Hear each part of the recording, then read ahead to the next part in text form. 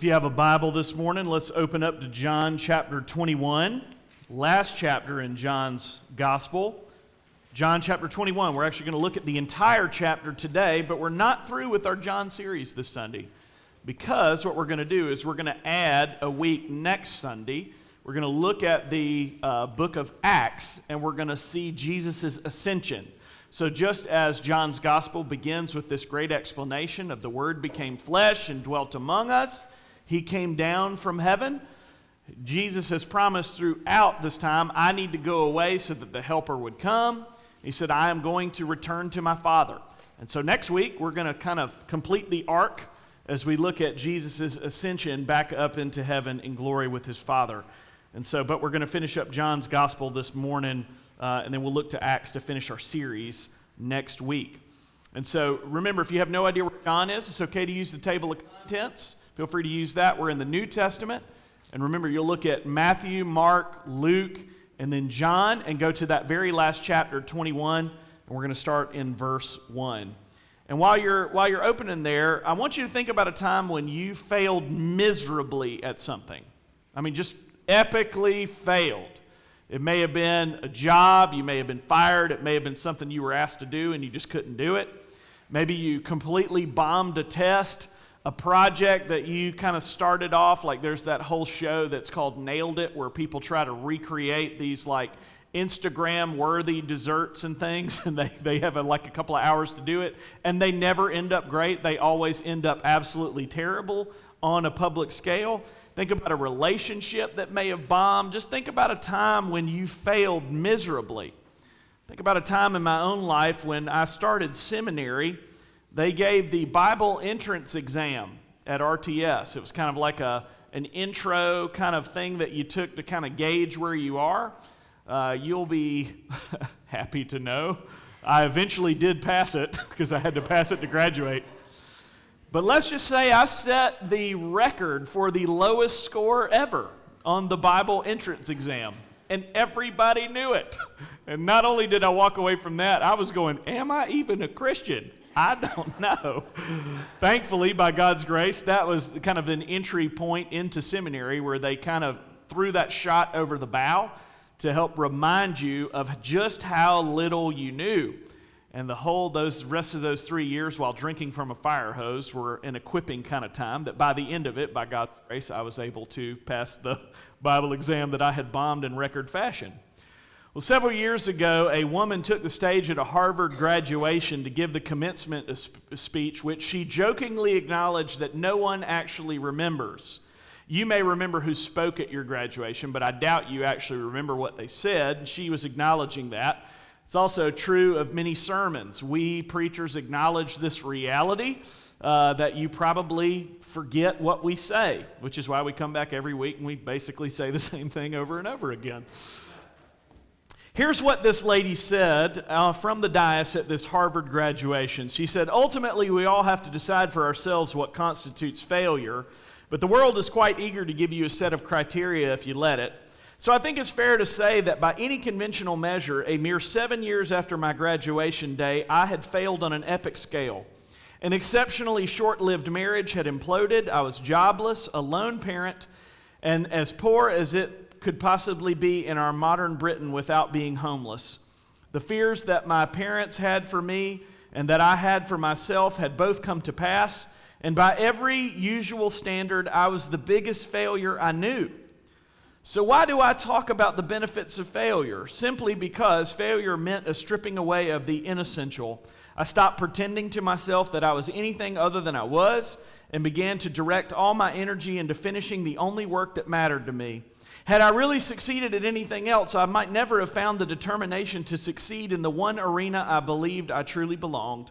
I was set free because my greatest fear had been realized, and I was still alive, and I still had a daughter whom I adored, and I had an old typewriter and a big idea. And so rock bottom became the solid foundation on which I rebuilt my life, end quote.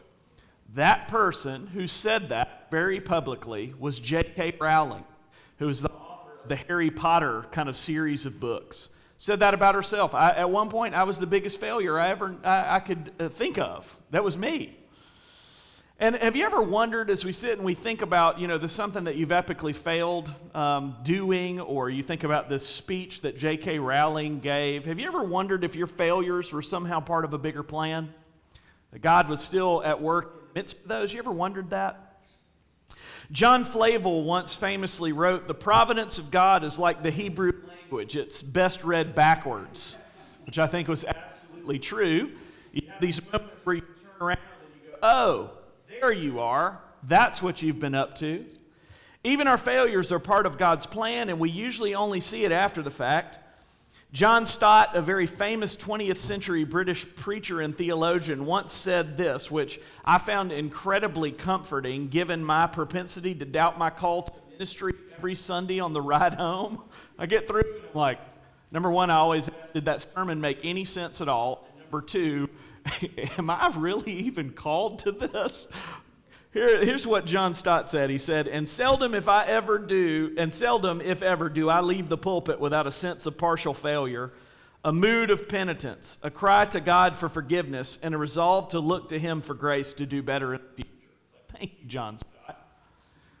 Especially as I think about, my own life in light of that quote, my own ministry. I've failed many people.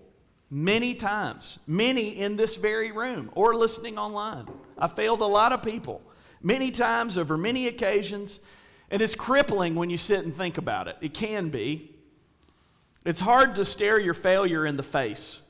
These past 3 years as pastor of Grace Presbyterian Church have been hard. Not little did I know that you would throw a global pandemic in the middle of that we made it through by God's grace, but these past 3 years have been hard.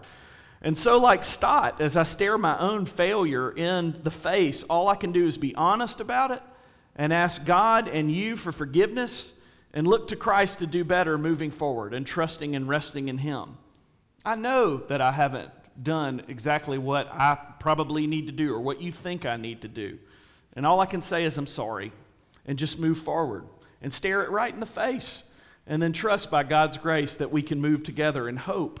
Because there's always hope in Christ.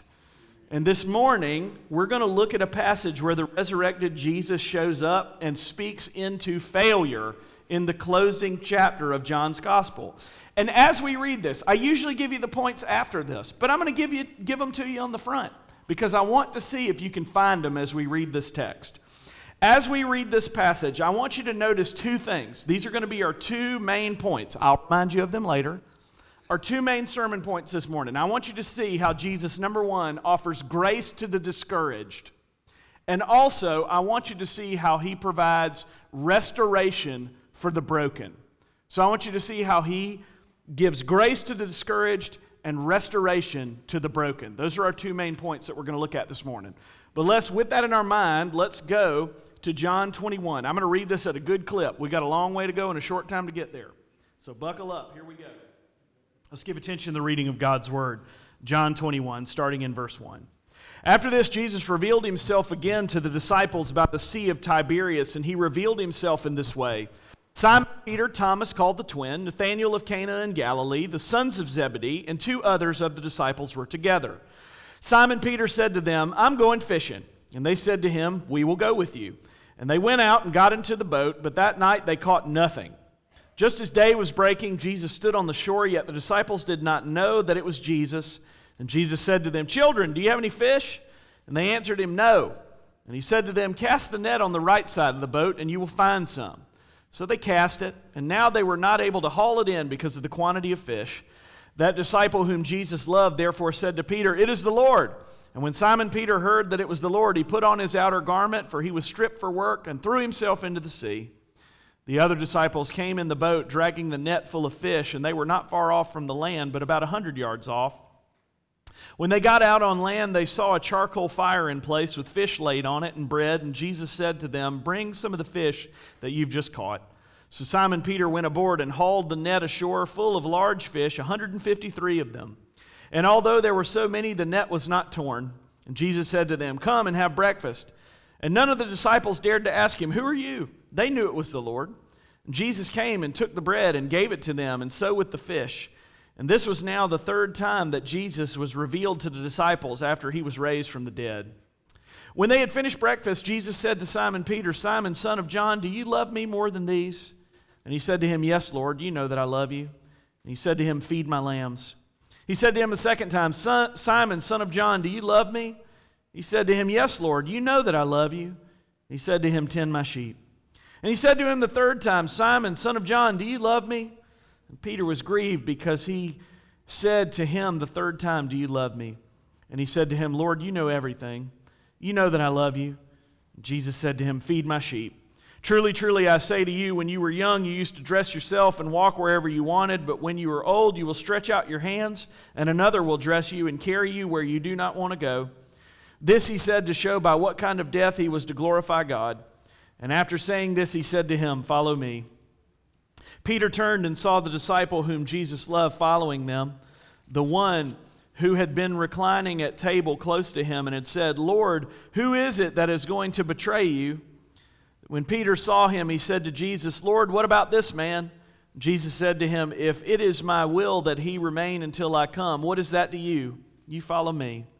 So the saying spread abroad among the brothers that this disciple was not to die, yet Jesus did not say to him that he was not to die, but, "If it is my will that he remain until I come, what is that to you?" This is the disciple who is bearing witness about these things and who has written these things, and we know that his testimony is true. Now, there are also many other things that Jesus did. Were every one of them to be written, I suppose that the world itself could not contain the books that would be written. Thus endeth the reading of John's Gospel. Well, may the Lord use this passage, take these words and apply them to our hearts, and may we receive them by faith as we remember that the grass withers and the flower fades, but the word of the Lord stands forever. Let's pray and ask the Holy Spirit's help as we look to this. Please pray with me. Father, thank you for your word. Thank you for this passage. Pray that you would take these words, as we've already said, apply them to our hearts. Lord, we need you. Please watch over us, O Lord, and remind us of your grace and mercy. And we pray these things in Christ's name. Amen. As we finished up this John's Gospel, it feels like kind of the end of a long hike. We've been at it for a long time. And remember, we still got another week in the series to go as we see Jesus returning to his Father. But it's interesting because this last passage of John functions kind of like an epilogue. And some critical scholars have argued that it does not belong in the canon of Scripture because it seems like a kind of an unnecessary addition after John stated the purpose of his writing back in verse 31 of chapter 20, where he said, "I've written these things so that you may believe that Jesus is the Son of God." But as you have noticed, I am not one of those critical scholars, and I believe this passage helps tie up a loose end that you may have forgotten about. Because what it does is it answers the question, whatever happened to Peter after he denied Jesus 3 times way back in chapter 18? What happens to him? We'll get to him specifically in our second point, but first we see Jesus interacting with a group of 7 disciples on the shore of the Sea of Tiberias. And Matthew records that this was the very same place where Jesus had first called many of these disciples. And so the Sea of Tiberias and the Sea of Galilee, kind of interchangeable names for the same place. And it's interesting as we see the close of John's Gospel, kind of the narrative comes full circle as they kind of come back to the same place where it all began. And the disciples had received word from the women at the tomb that Jesus would eventually meet them there. You see that in Matthew 28:10.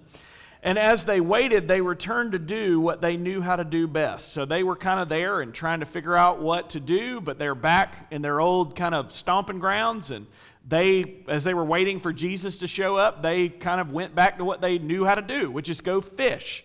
So one of them says, "I'm going to go fish." And the other one say, "Great, we'll come with you." And so off they go to go do some fishing. But John tells us in verse 3 that they fished all night and they caught nothing. Those of you who have ever been on fishing trips know that this can be the case. Sometimes you go out and you catch a lot of fish, but oftentimes you go out and you catch nothing. Now imagine doing that all night, and imagine going back to something that you thought you knew how to do. Your kind of life as you've known it for the past few years, you've been walking with Jesus, has changed. And so you think, hey, how hard can fishing be? It's like riding a bike, right? Then you find out that you go out all night, fish all night, and you catch nothing. Pretty big failure, right? You're thinking, what have we done? They're tired, they're discouraged. But as we said in point 1, This is our first point. Jesus offers grace to the discouraged. Look at verse 8. John tells us that the boat was about a football field away from the shore. And in verse 4, Jesus shows up, but they don't recognize him. I don't know how. They don't. It could have been early in the morning. We don't really know. But all we know is Jesus, they didn't recognize him. And in verse 5, he basically asks, boys, have you caught anything? Where he calls them children, that means lads or fellows or boys. Boys, have you caught anything yet? And they say no. You have to admit, we haven't caught a thing. And I think when I was thinking about this passage, we've all had empty net moments like this, haven't you? Where we've exhausted our own resources. We've kind of had to come to grips with our own failure. It feels like the nets are empty. What have you got to show for your work? The answer sometimes is nothing. We've all had empty moments like this, empty net moments. But the Lord allows us to experience moments like this to bring us closer to Him and to realize that we need to rely on Him and not our own resourcefulness. Here's what Kent Hughes said. He said, with Christ in the midst directing the work, unlike the first miracle, the resources are never overstrained. Nothing in a person or a group of persons is beyond His power and grace. Serving Christ in our own strength, trying to do it on our own way, is like going after Moby Dick with a pickle fork. Moby Dick's a whale if you're unfamiliar with the story. So he said, doing it in your own strength is like going after that giant whale with a tiny little pickle fork. But led and sustained by Christ's strength, the net will never tear. Look at verse 6, where this unknown guy to the disciples tells them to do something that seems crazy. Just throw the net on the other side of the boat, probably less than 10 feet from its current location. You think about they're adrift out here fishing. That net that they threw out, probably pretty sizable by the time it spans out. And he's basically just saying, hey, just throw it on the other side. What do you think they're thinking? We're literally fishing that spot right now. Why would the fish be over here but not over here? That doesn't make any sense. We're the fishermen. But you can imagine what's going on here. Never mind that they were basically fishing that exact same spot at the exact same moment. But think about it. They've failed so miserably all night. They're willing to try anything.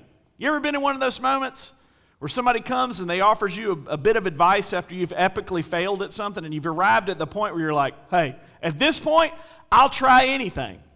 So they throw the net on the other side of the boat. And they cast it out, and what happens? It immediately fills up with fish. That line goes tight, and all of a sudden the net gets full of fish again. Look at verse 7. John tells us that something had tipped him off, and he said to Peter, it's the Lord. And what had tipped him off? Back in Luke 5, it tells us that several of these same disciples had witnessed another miraculous catch of fish on the exact same body of water, which is apparently also called the Lake of Gennesaret. So we have 3 different names for the same place. The previous miracle had led to broken nets. Now, when we think about what's going on here in the different names, some have attacked the truthfulness of Scripture by pointing to this apparent discrepancy in the name and place. Well, was it the Sea of Galilee, or was it the Sea of Tiberias, or was it the Lake of Gennesaret? Which one was it? I want to set your mind at ease about this, because as some have attacked the truthfulness of Scripture, it's just like how many buildings go by different names in town depending on how long you've lived here. Like, for example, the Mapco near my house, which is right over here, directly back here, I know it as the Mapco at the bottom of 85. But if you've lived here long enough, you might know it as Bellefontes. It's kind of the same thing. You know, you may know it as one thing, but it's the exact same place, just depends on how long you've been there. So this isn't a discrepancy at all. What you see is the disciples sitting here looking, and it finally clicks, and they realize that it was Jesus. And good old impulsive Peter does what he does best, which is do something impulsive. He jumps first, and he asks questions later, and look in verse 8. He left the other disciples to haul the boat ashore after a frustrating, tiring night of bad fishing. So here Peter jumps in, leaves the other disciples behind, and they've got to haul the boat in. Thanks, Peter. Appreciate that. But look in verse 9. When they get ashore, they find a warm fire, a hot meal, and their best friend and Lord waiting on them. What did the Lord do? He had prepared a table for them in the midst of their failure. Hang on to that. He had prepared a table for them. Look at verse 10 and 11. John tells us that the nets were not torn and they had caught 153 fish. Now, there have been scholars who have written libraries about the significance of this number. I don't think there's any other significance to this number other than it was a ton of large fish. 153, you're like, that's a shockingly specific number. But hey, if you were telling this fish story to your buddies later on, wouldn't you want to know the exact count? I caught 153, and did you notice it said large fish? So, it seems like I don't think we need to get wrapped around the axle of trying to understand the deeper meaning of 153. They caught a ton of fish. That's it. It was impressive. And it was a miracle because they had caught nothing the night before. Here's what Philip Comfort said. He said, tired, hungry, and frustrated, these discouraged disciples needed a lift. They lacked direction. They were uncertain of the Lord's presence and help. And Jesus came to them, made his presence known, and gave them direction. Now, when you think about your own life, I want to get real practical. Aren't you glad for how Jesus met you in your own discouragement? Aren't you glad for how Jesus has done that for you? How he met you when you had reached the end of your own strength? How he came to you in the midst of your fears, in the midst of your doubts, in the midst of your failures, in the midst of your spiritual wanderings, in those weak moments?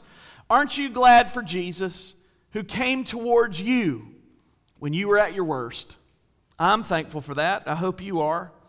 Again, here's what Kent Hughes said, and this is really interesting. He talks about how we have a problem with admitting this. Here's what Kent said. We live out a tragedy of the greatest proportions when we will not even admit to ourselves that we've failed, whether it be in devotion to God, in relation to one another, or in our calling to serve. One of the abiding glories of the gospel is that it brings us face to face with the reality about ourselves and the world. He said it's a great tragedy that we have a hard time admitting our failure. And so the question then becomes, as we sit here in church on a Sunday morning, a gathering of the failed, that's us, that's all of us, has the gospel given you this type of freedom? Do you have this type of freedom to admit, maybe for the first time, that you're a wreck, that you are a failure, that you don't have it all together? Has the gospel given you that freedom to admit that you can't do life on your own? The gospel frees us to admit our own inadequacy. It frees us to stop hiding from our failures, to admit that we're spiritual wrecks, and to extend grace to fellow wrecks just like us. I'm a wreck, you're a wreck, we're all a wreck. What we need is to extend grace and love and mercy as a family. When you joined this church, you became our wreck. We love you. You became a part of this great body. You're just one wreck coming alongside another wreck. That's what we do. That's the church. But has the gospel given you this freedom? Are you growing in your ability to freely do this, to admit your own failure? The gospel frees us to admit what? It's okay that we're not okay. I failed. I've fallen short.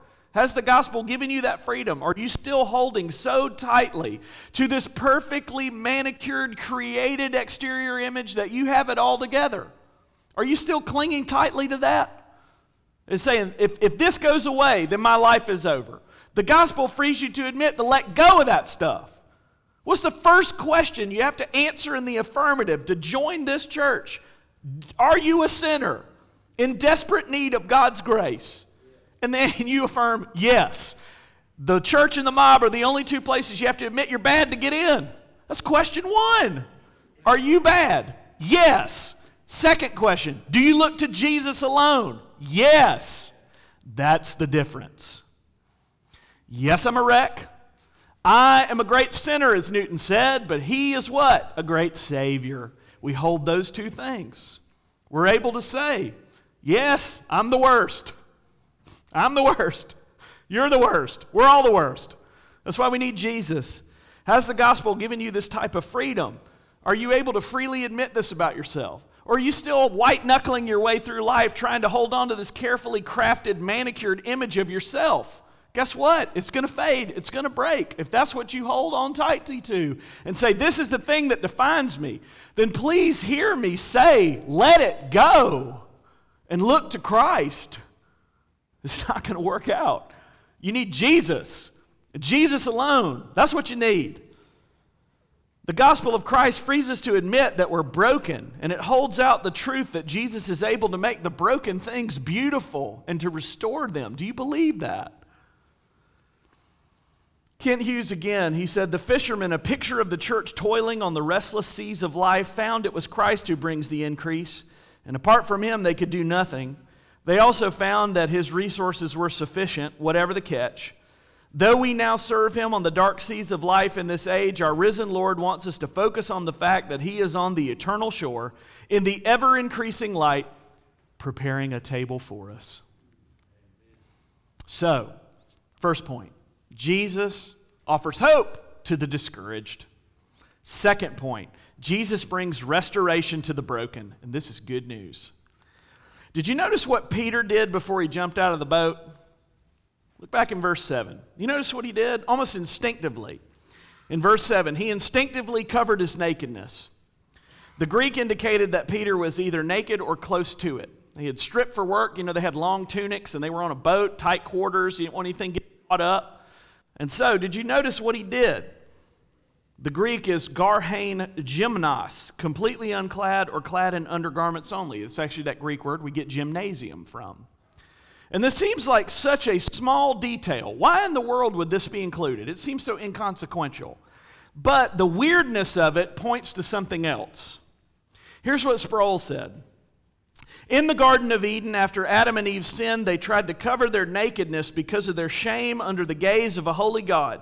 Now Peter was going to face the Savior he had denied and betrayed, and so he covered himself and plunged into the water.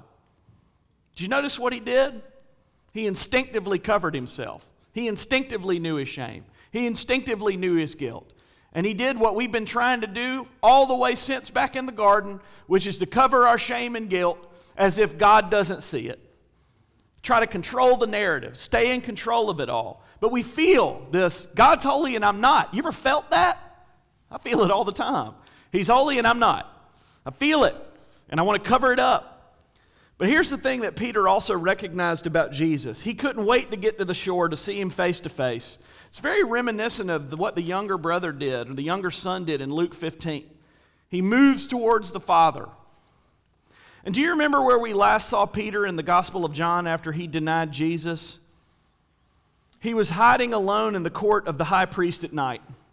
John 18:18 says, now the servants and officers had made a what? Charcoal fire, because it was cold, and they were standing and warming themselves. Peter was also with them, standing and warming himself.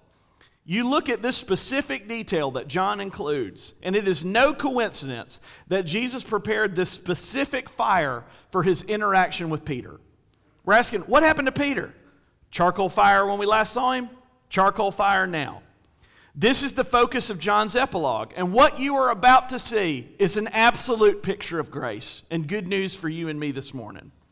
Look at verse 15 where Jesus asked Peter question number 1. Do you love me more than these? And he calls him Simon, son of John, which is exactly what Jesus called Peter after he answered another question, which is, who do you say that I am? We see Peter's great confession. He says, you are the Christ, the Son of the living God. And Jesus pronounces a blessing on whom? Simon Bar-Jonah, which is another way of saying Simon, son of John. Jesus uses the word agapao here, the highest form of love. And the word these is kind of ambiguous. I think that Jesus was asking Peter if he loved him more than the other disciples did. Some have said, do you love me more than the fishing stuff? Or do you love me more? I think he means, Simon, do you love me more than these other disciples do? Peter knew that of all the surviving disciples, he had betrayed Jesus more deeply and publicly than anyone else. But he responds, yes, Lord, you know that I love you. And Sproul said, rather than being dismissed from ministry for the rest of his life for his scandalous transgression, he saw the grace of God more fully than the rest. And notice what Jesus tells Peter to do. Feed my lambs. Look at verse 16, where Jesus asks Peter the exact same question for the second time, and Peter responds the exact same way for a second time. And Jesus again issues a charge to love the flock. Did you notice in our liturgy earlier in the service, we talked a lot about sheep and shepherds and all that kind of stuff? That was on purpose. Look here. Verse 17, Jesus asked Peter the exact same question a third time. And we're told that Peter was grieved because Jesus asked him a third time, but Peter responds with the acknowledgement that Jesus knows his heart and that his love is true. And Jesus again tells Peter to feed the flock, and with that, Peter is fully restored to ministry as an under-shepherd in the service of the chief shepherd, Jesus Christ himself. 3 betrayals met with 3 commissions and restorations. It is an absolute picture of a broken thing being made whole again. Don't you see it? It's an absolute picture of grace. Where we left Peter was in his betrayal, alone, dark, by a fire. Jesus meets him, calls him, makes the fire, makes a meal of friendship, and restores him fully. He doesn't shun him. He doesn't shoo him away.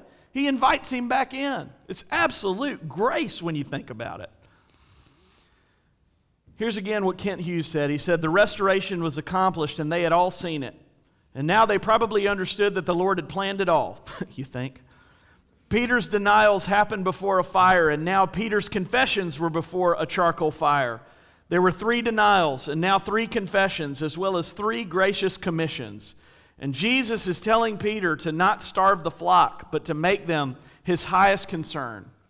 I was ordained back in 2010, and I was challenged with these very same words: feed my sheep.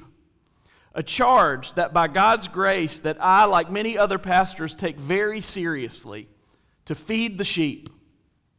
I want to see the flock that God has entrusted with me fat and happy as it regularly feeds on God's word and regularly deepens its understanding of the gospel.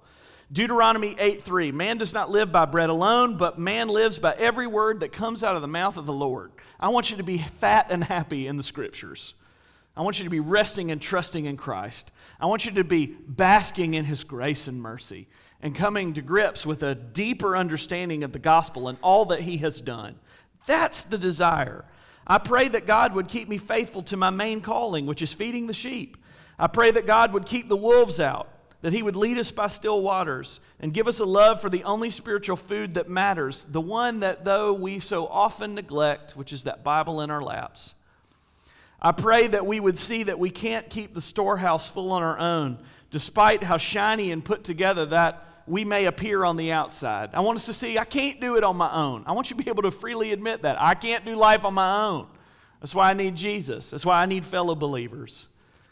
I've spent 3 years in this town, and it grieves me to know that many of God's sheep are slowly starving on a diet of man-centered, graceless, moralistic preaching that only points to a treadmill and doesn't point to a cross. That may have been your background. You heard, you better do it, and you need to straighten up, and you need to do this more. Where's the grace? Where's Jesus? It's just man-centered nonsense. And I've spent 3 years here. I can't tell you how many people I've talked to. They're starving to death and they don't even know it because all they hear is a treadmill. Get on the treadmill and run. Hopefully you run fast enough. Maybe you can catch up with God. He's already way ahead of you. You better run fast and catch up because if you don't catch him, you're in deep trouble. That's not the gospel. That's not the gospel. That's moralism. It is killing you. That's not the gospel. These people have just been unable to freely admit their promises, their problems. Why? Because they're afraid of being shunned. They're afraid if they show up and say, I don't have it all together, that they're going to be kicked out of the Holy Roller Club. Ladies and gentlemen, this is not a Holy Roller Club. This is a gathering of sinners who need Jesus, and I, the chief among them. They say, I need Christ, and so do you. For many, the work is never finished. They're told to run on their own strength instead of resting in the finished work of Christ. For many, the yoke of Christ has been made heavy by people adding to the gospel. Here's the gospel. If this is you, get off the treadmill of your own moral effort and rest in Christ. Jesus plus nothing equals everything. That's it. Period. It's Christ. Jerry Bridges summed up the gospel of grace beautifully in his book, The Disciplines of Grace. Here's what he said. On your best days, you're never so good that you don't stand in need of God's grace. And on your worst days, you're never so bad that you're beyond the reach of God's grace. Amen. Christianity is not about us getting right with God before He will love us. But it's about us trusting that God the Father has already made us right through His Son because He loved us before the foundation of the world. That's the gospel. Now, how did all this happen? He called to us by the power of the Holy Spirit while we were dead, floating on the boat of our own moral failure. You want to know where you are in that passage? You're either floating dead on top of the boat or you've already fallen off into the water and you're dead at the bottom. That's it. So you need someone to come and to make you alive again because you can't do it on your own. It's a beautiful picture of God's grace. And you ask, how did God do all of this, if that's true? Galatians 4:4-7.